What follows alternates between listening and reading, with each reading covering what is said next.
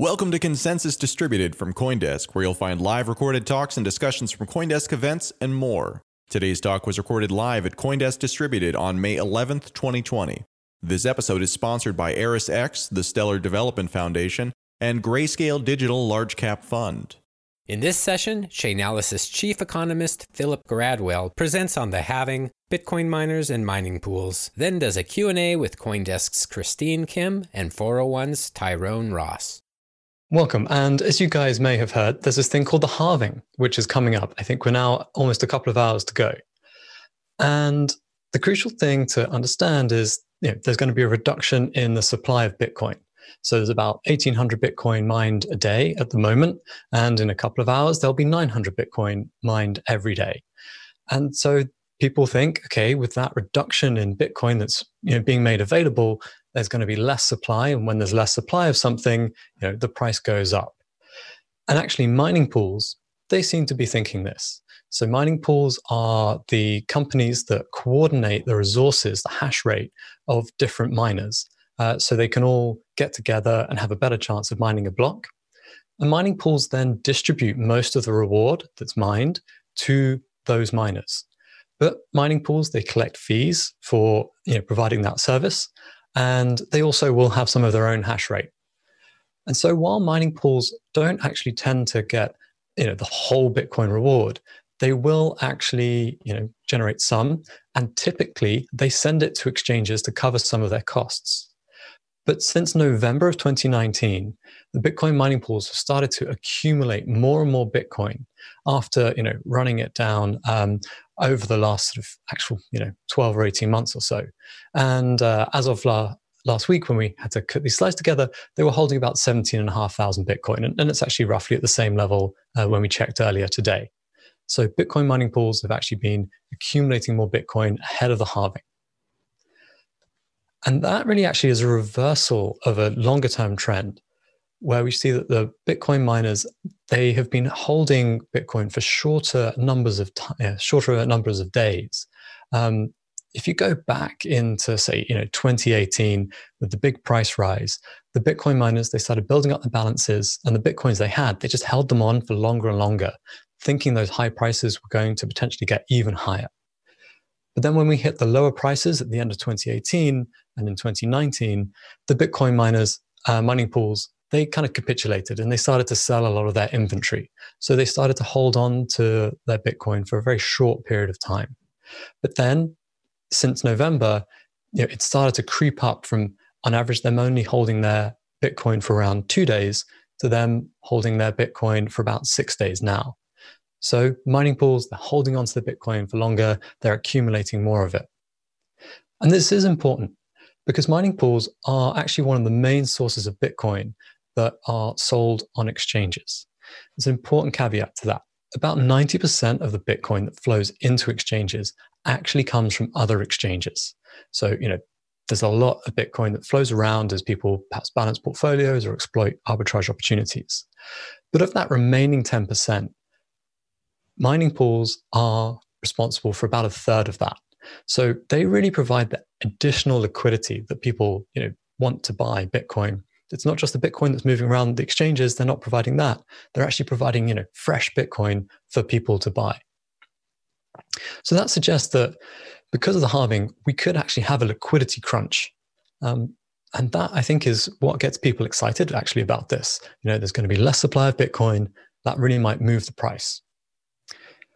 But the thing is that exchanges have not struggled to source Bitcoin in the recent rally. Looking here at the number of Bitcoin flowing into exchanges from just before May and then to the start of May. And what you see is that in that 2-week period, the daily average has been around 75,000 Bitcoin flowing into exchanges, which is actually above some of these longer term averages, say like the 30, 100 or 200-day average. So we're actually seeing more Bitcoin coming into exchanges than we've seen in the past. At the moment, it doesn't look like there is a lack of liquidity, at least ahead of the halving. And for me, there's a bigger point, which is that most Bitcoin are actually held for investment. So we think there are 18.5 million Bitcoin that have been mined to date, which means there's about sort of 2.4 million left to go to get us to 21 million. So only 2.4 left to go. That's on the right. If you look on the left, we actually estimate there's about 11.4 million Bitcoin that are held for investment. These are people who have held their Bitcoin often for a very long time and who tend to hold their Bitcoin in wallets that have never sent more than a quarter of the Bitcoin that they've received. So, Bitcoin sent to these wallets and it just sits there. We think there's about 3.7 million Bitcoin that are lost. Say 1 to 2 of those belong to Satoshi, and the rest at least haven't moved for years and years, even as prices have increased. And there's about 3.4 million Bitcoin, which is really used in trading. It kind of moves around between exchanges. So it moves really, really frequently. And what I think is really interesting from this is, well, yes, we're going to lose 900 Bitcoin a day of fresh supply.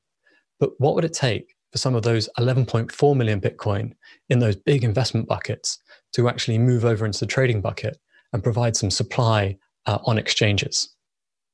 So the key question for me is, at what price will those hodlers sell to cover that reduced mining supply? And will demand remain high, requiring that additional supply to actually come to the market? This is definitely a period of peak interest. The halving generates a lot of hype and a lot of news articles.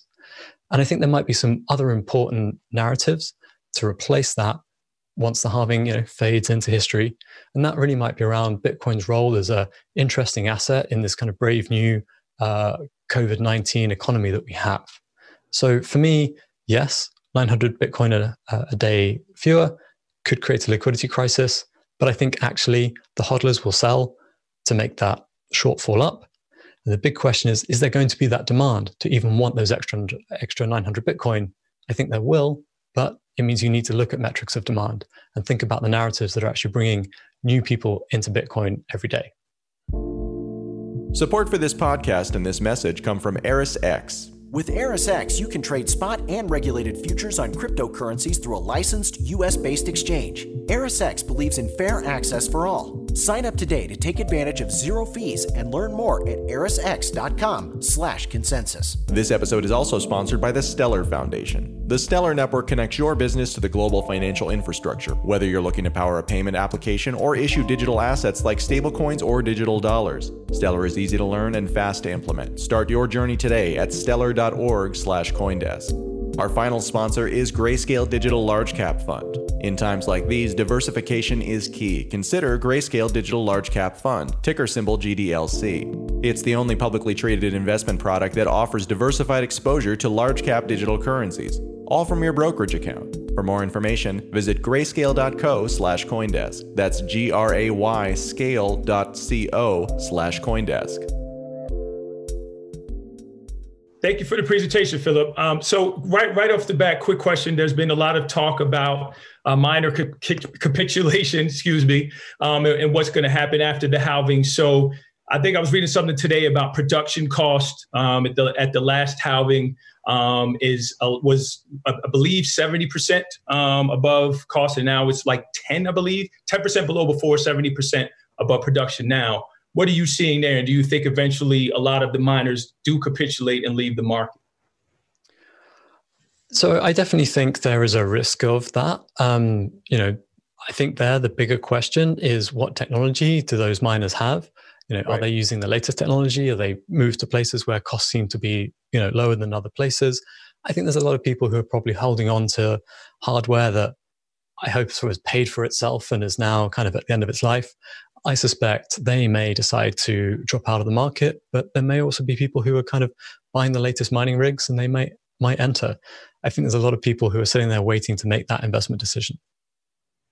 And Philip, I thought it was really interesting, that pattern you noticed where Bitcoin mining pools have started to accumulate Bitcoin after November 2018. Is the reason why because Bitcoin mining pools suspect that demand for Bitcoin will go up and price will shoot up? So henceforth, they should be able to sell at a much more competitive, advantageous price. What reasons are there for the accumulation of that Bitcoin past the November 2018 point? Can you give a little bit more detail on how the halving does affect Bitcoin mining pool mentality? Yeah, I mean, it's hard to get in the heads of the mining pools sometimes, but for me, the actual insight is to look at that history. So we saw that when there was the 2017 bull run, the mining pools, they started holding on to a lot more Bitcoin than normal. They stopped selling as much, and that was because they were able to cover their costs by selling far fewer Bitcoin because Bitcoin had, become so much more valuable. However, they held on for a while, and prices didn't recover, up to their sort of 2017 highs. And then indeed, when it started to fall, going into the sort of $4,000 range, then you saw the mining pools needing to perhaps cover their costs. And that's where they stopped holding Bitcoin for so long. And you also saw an increase in competition in the mining pool world. So I think there's a bit of a competition for fees, for example. And what that shows is that when prices fall and mining pools need to cover their costs and they aren't able to make as much margin, then they're not willing to hold for so long. They have less of a buffer now. So the fact that they're willing to actually build that buffer over the last few months, for me, is a strong signal that they think the price is rising, because when they've otherwise been stressed, they've actually sold. Awesome. And I just have a quick follow-up, and you hit it on this a little earlier. As the machines become more efficient and the industry evolves, so as the technology becomes, and the machines become better, how do you think that affects the industry long-term in your view, as, obviously the machines and everything gets more efficient? How does that affect the space overall? I mean, for me, one of the nice things about Bitcoin is that, since all that does is it raises the difficulty. Everyone's still fighting over the same number of Bitcoin as a reward. So if people's machines get better, it means that essentially it just gets harder for people to do the same thing. That improves the security of the network. It actually might not have such a big effect on the market. I think it will perhaps drive the need for more sophisticated, financial instruments for the mining pools and the miners to manage their risks as they're putting more and more investment in. And I think that might drive some maturity in things like derivatives markets and so on. But actually, given a certain amount of Bitcoin price and mining investment, the ultimate difficulty you get to, the only benefit you get from that is that the network becomes more secure. Yeah, absolutely. Awesome. Thank you for that. Yes, thank you so much, Philip, for your presentation. You've been listening to Crypto Talks from CoinDesk. For new, short daily episodes, you can subscribe with Apple Podcasts, Spotify, or your favorite podcast player. This session featured Chainalysis chief economist Philip Gradwell, CoinDesk's Christine Kim, and 401's Tyrone Ross. It was recorded live during Consensus Distributed 2020.